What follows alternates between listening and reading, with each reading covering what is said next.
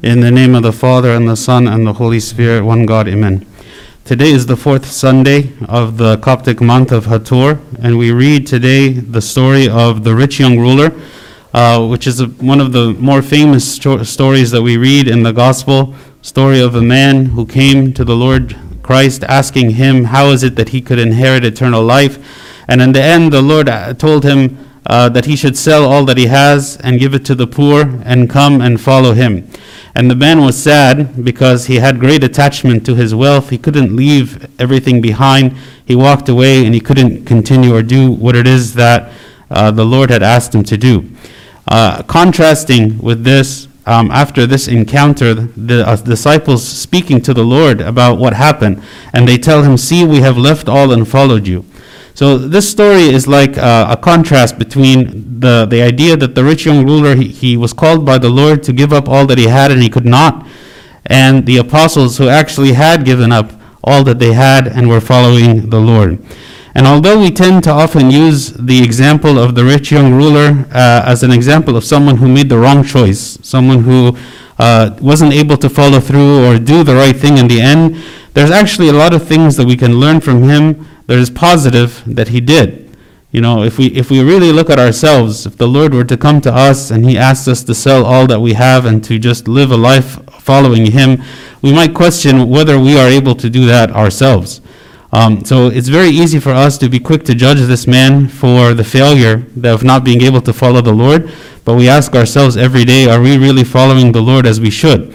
Instead, we can look at some of the positive things in the life of this man, that even though he was not perfect, but he also wasn't without good. The first thing we can kind of learn from him is that he sought the truth about eternal life. Why is it that he even went to seek out the Lord? He went to seek him out because he cared about eternal life. It says, "What shall I do that I may inherit eternal life?" This was the first question that the man asked the Lord. And this wasn't just an email that he sent him or a text message or a phone call. He actually left wherever that he was, found where the Lord was, ran to him and spoke to him just to ask him this question. It's very clear that this man really cared about eternal life. And he cared about it more than he cared about any other thing. The fact that he would be willing to go and to ask this question. God offers us all the time opportunities for us to inherit eternal life, opportunities for us to draw closer to him, opportunities for us to grow in our spiritual life. And maybe these opportunities, we very casually dismiss them. You know, he gives us liturgies in the church. He gives us thousands and tens of thousands of sermons online from all kinds of places that we can listen to, gives us all the sacraments, gives us the Bible to read, he gives us the opportunity to pray to him at any time, and he's giving us all these things. You know, what this man is asking for, how may I inherit eternal life? The Lord has freely given us all the means of eternal life, and they're available to us. The Lord is not asking us to climb a mountain in Tibet. He's not asking us to go and attain something that's very difficult for most people to attain, where only the very top 0.1% of people can attain it. He's telling us to do something that is very easy to be done, very, very easy and available for us to be done. So even though this man, he didn't know the answer to this question, but we know the answer. We know the answer to this question. He sought out eternal life, and also we should be seeking eternal life. And the second point about him that we can see as a positive aspect is that he was very reverent to the Lord. It says that when he came to the Lord, he knelt before him. He bowed himself down before him. The man was very humble. He subjected himself to the Lord. He identified that he was not fit to even stand in the presence of God, right? He walked there, he went there willingly, and he subjected himself, he subjected his will, he believed what the Lord was to say was true, and he knelt down before him. Oftentimes, we try to make God to fit in our lives without this idea of humility. Like, humility means that even though my path, my direction, my ideas, my thoughts, my philosophies is in one direction, but if I discover that the Lord is telling me something contrary to what I believe or what I want, that I'm willing to change my belief, to change my will, to change my direction, to subject myself to the Lord. If I have a job, for instance, that is very lucrative, job and I make a lot of money. It's a very good job. But then I realize that maybe there's something about this job that is not pleasing to the Lord, and I feel like I can't continue in this job and please God at the same time. Then maybe God is calling me to leave this place, right? And in order for me to subject myself, I kneel down before the Lord. Kneeling down is not simply just a physical prostration. Kneeling down means that I identify that God is greater than me. I identify that I am to humble myself before Him. I'm to subject my will before Him. And this is actually what this man did, is he subjected himself before the Lord. Some people might ask, how is it that I can continue to live the life that I want to live and yet fit God into my life? You know, maybe we ask this question, or maybe this is what we try to do, or some people might try to do, is I choose to live my life a certain way, and then I want to take God, because I believe that it's important to believe in God, and I try to fit God into my life. This is not what this man was doing. This is not what he was seeking the Lord for. And this is not what Christ is calling us for. Christ is calling us to have God at the center of our life. And yes, there are other things in our life as well. It is not that we are going to live like monks and nuns and that's it. There's other things in our life. There is work, and there is family, and there's friends, and there's entertainment, and there's, all other kinds of things. But the question that we ask is, are those the core? Is that really my goal? And that God is just one of those things orbiting around what I really want? Or is God the core and everything else orbits around Him and everything else is based on Him? What is really my focus? Here we see this man, he came, he knelt before the Lord, he subjected himself to Him, and he was humble before Him. Another thing we can learn from this man is that he knew that the Lord was the truth and the source of all teaching. He even comes to Him and he says, what? Good teacher. He understands the truth comes from the Lord. The Lord was not just another teacher or another philosopher. He was the one with all the answers, and he wanted to hear the answer from Him. He would accept that whatever the Lord was to say was the truth. Now in the end, we know that the man was not able to do what the Lord asked, but he accepted that whatever the Lord said was going to be the truth. Okay? He wanted to hear the truth out of his mouth.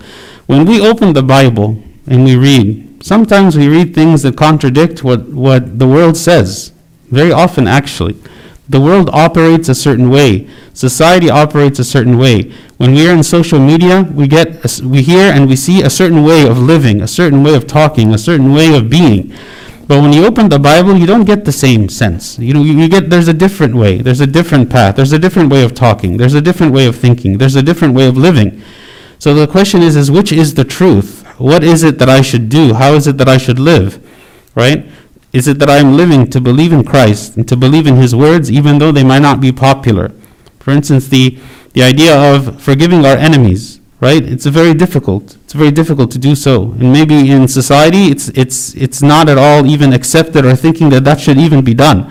Taking revenge on your enemies is much more popular than trying to forgive your enemies. But what do we believe is the truth, right? Salvation, how does salvation come? Does salvation come from the Lord, or does salvation come from good works? Oftentimes we hear, what about people who are living in such and such a place? They're very good people, right? What is their status of salvation? Well, the bottom line is I don't know. But when we say that they're very good people, what we are thinking is that salvation is by works. Is it because we are very good that we have salvation? We hear even in the church, do we believe that we have salvation because we are very good? Or do we believe we have salvation because the Lord died for us and shed His blood for our sins?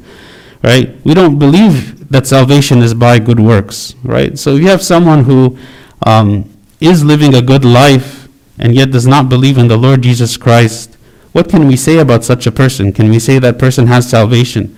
No, actually, Christ is the only truth. Christ is the only source of truth and teaching and salvation. The next thing that we learn from this man is that he took responsibility. Because when he went to the Lord, he said, what shall I do? What shall I do? He was prepared to take action. Again, in the end, the thing the Lord asked him to do was very difficult for him to do. But he was prepared to take action. He wanted to know what is it that he should do. Not just what he should know, but what he should do. Sometimes we believe that salvation is by knowledge, right? Like the more I know about Scripture, the more I know about God, the more I know about the history of the church, the more I know about different things, then that means that I am a strong Christian because I have a lot of answers to a lot of questions, right?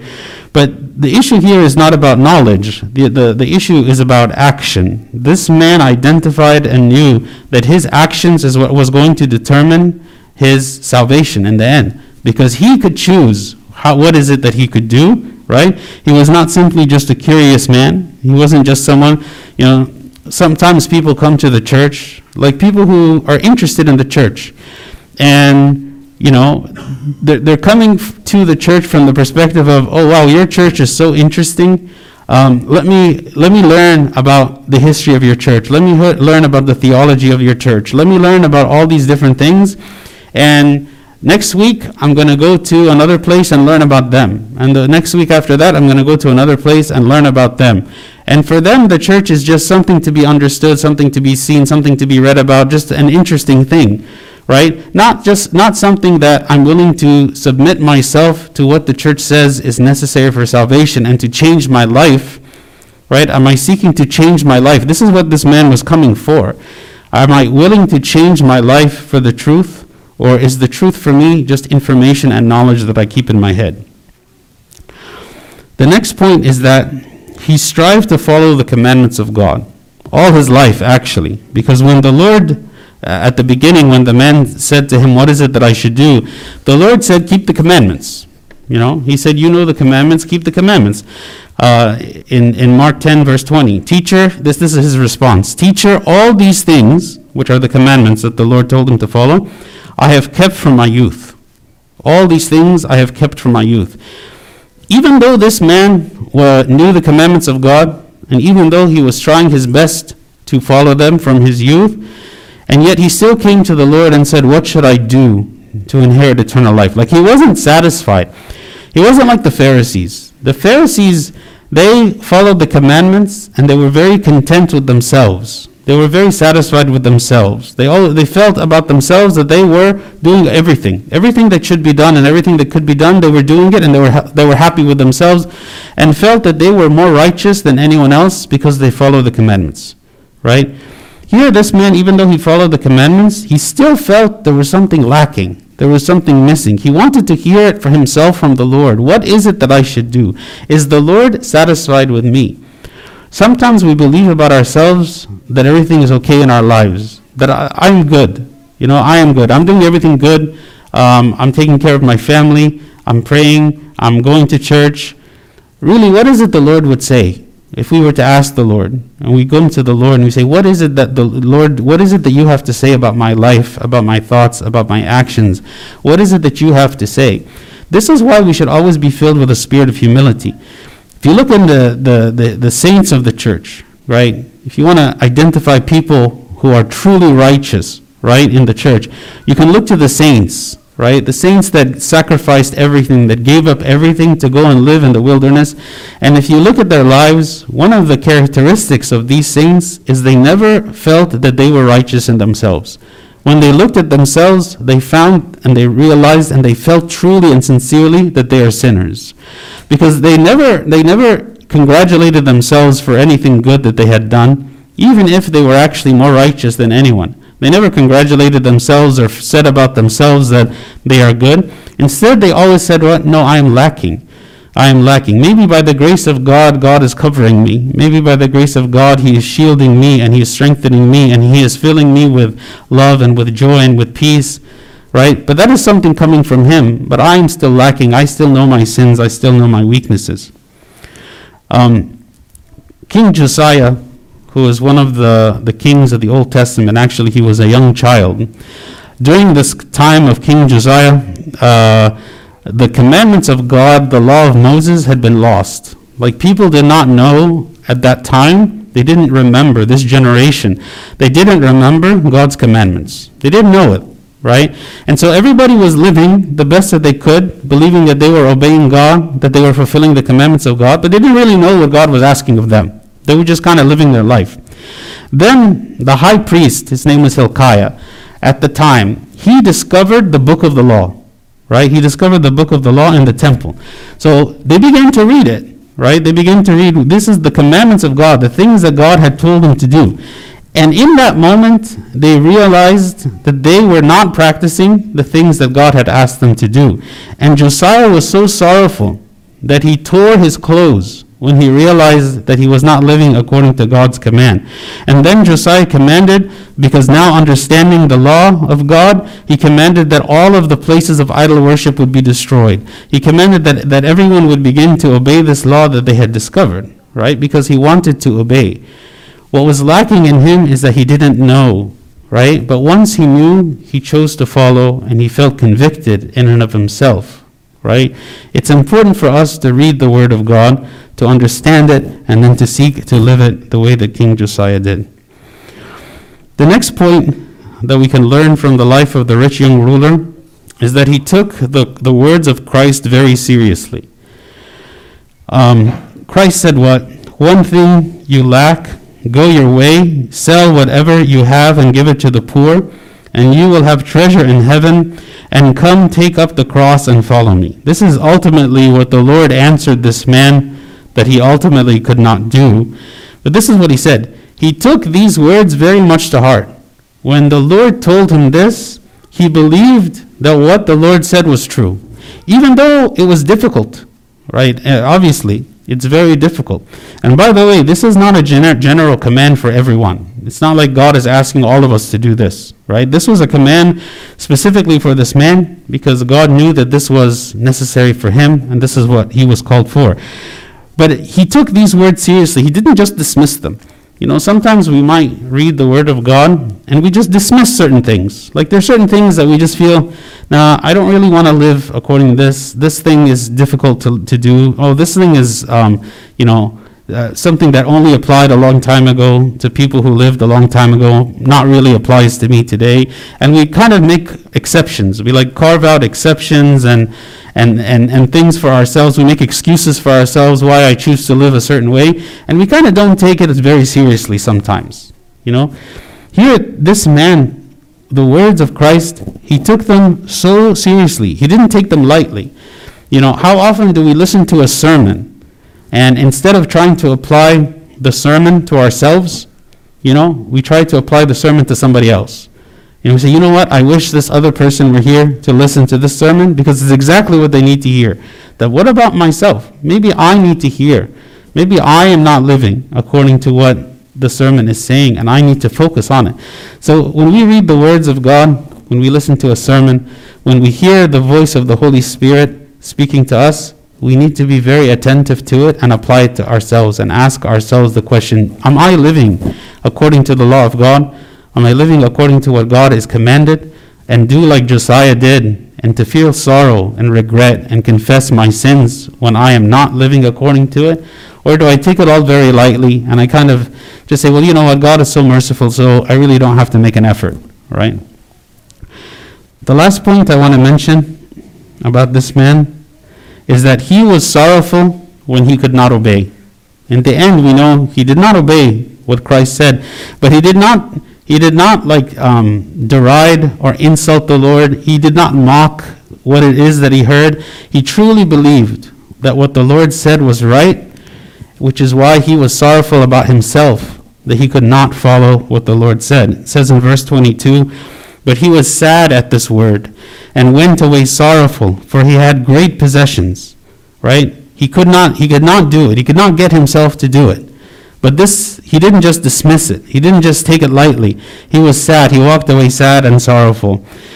So one thing we can learn from this is that even when we fail, and even when we make mistakes, and even when we can't live up to what the Lord is calling us for, the response we should have is repentance. The response we should have is taking seriously that this is a failure that I have done and asking God to forgive me. We don't know in the end what happened to this man after this point in time. We don't know how the direction that his life went or what happened to him. Did he eventually give up all that he has? In what way did he follow the Lord? Did he come back to meet the Lord ever again?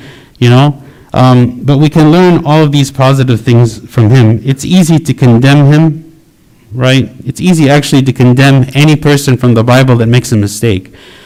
But imagine ourselves as though we were characters in the Bible. Imagine that someone was going to write a story about our life. and go through every detail and everything that we have done, all the decisions that we have made, even those decisions that we make when we're under a lot of stress and we don't know what is right and wrong, what exactly would be said about us, right? It's easy for us to point fingers at others, at someone like this, and say, this person chose the wrong thing. But he also did a lot of right things, you know, and there's a lot that we can learn from him. In Mark 10:29, it says, "So Jesus answered and said, Assuredly I say to you, there is no one who has left house or brothers or sisters or father or mother or wife or children or lands for my sake and the gospel's, who shall not receive 100-fold now in this time and in the age to come eternal life." Right? All the rewards that God is going to give, okay, he's going to give us who are even making an effort. Anything that we can sacrifice for the Lord, even the time that we sacrifice for him, that God is going to reward us 100-fold for these things, right? So whatever it is that we can do, in whatever way that we can serve the Lord, in whatever way we can draw closer to him. So we pray that God has mercy on us, and to help us to learn even from the example of the rich young ruler and all the positive things that he did, and that we would be able to follow the Lord and trust in him. And if the Lord asks me to give up certain things, that we would be able to follow through to do it and to live with him for eternity. And glory be to God forever. Amen.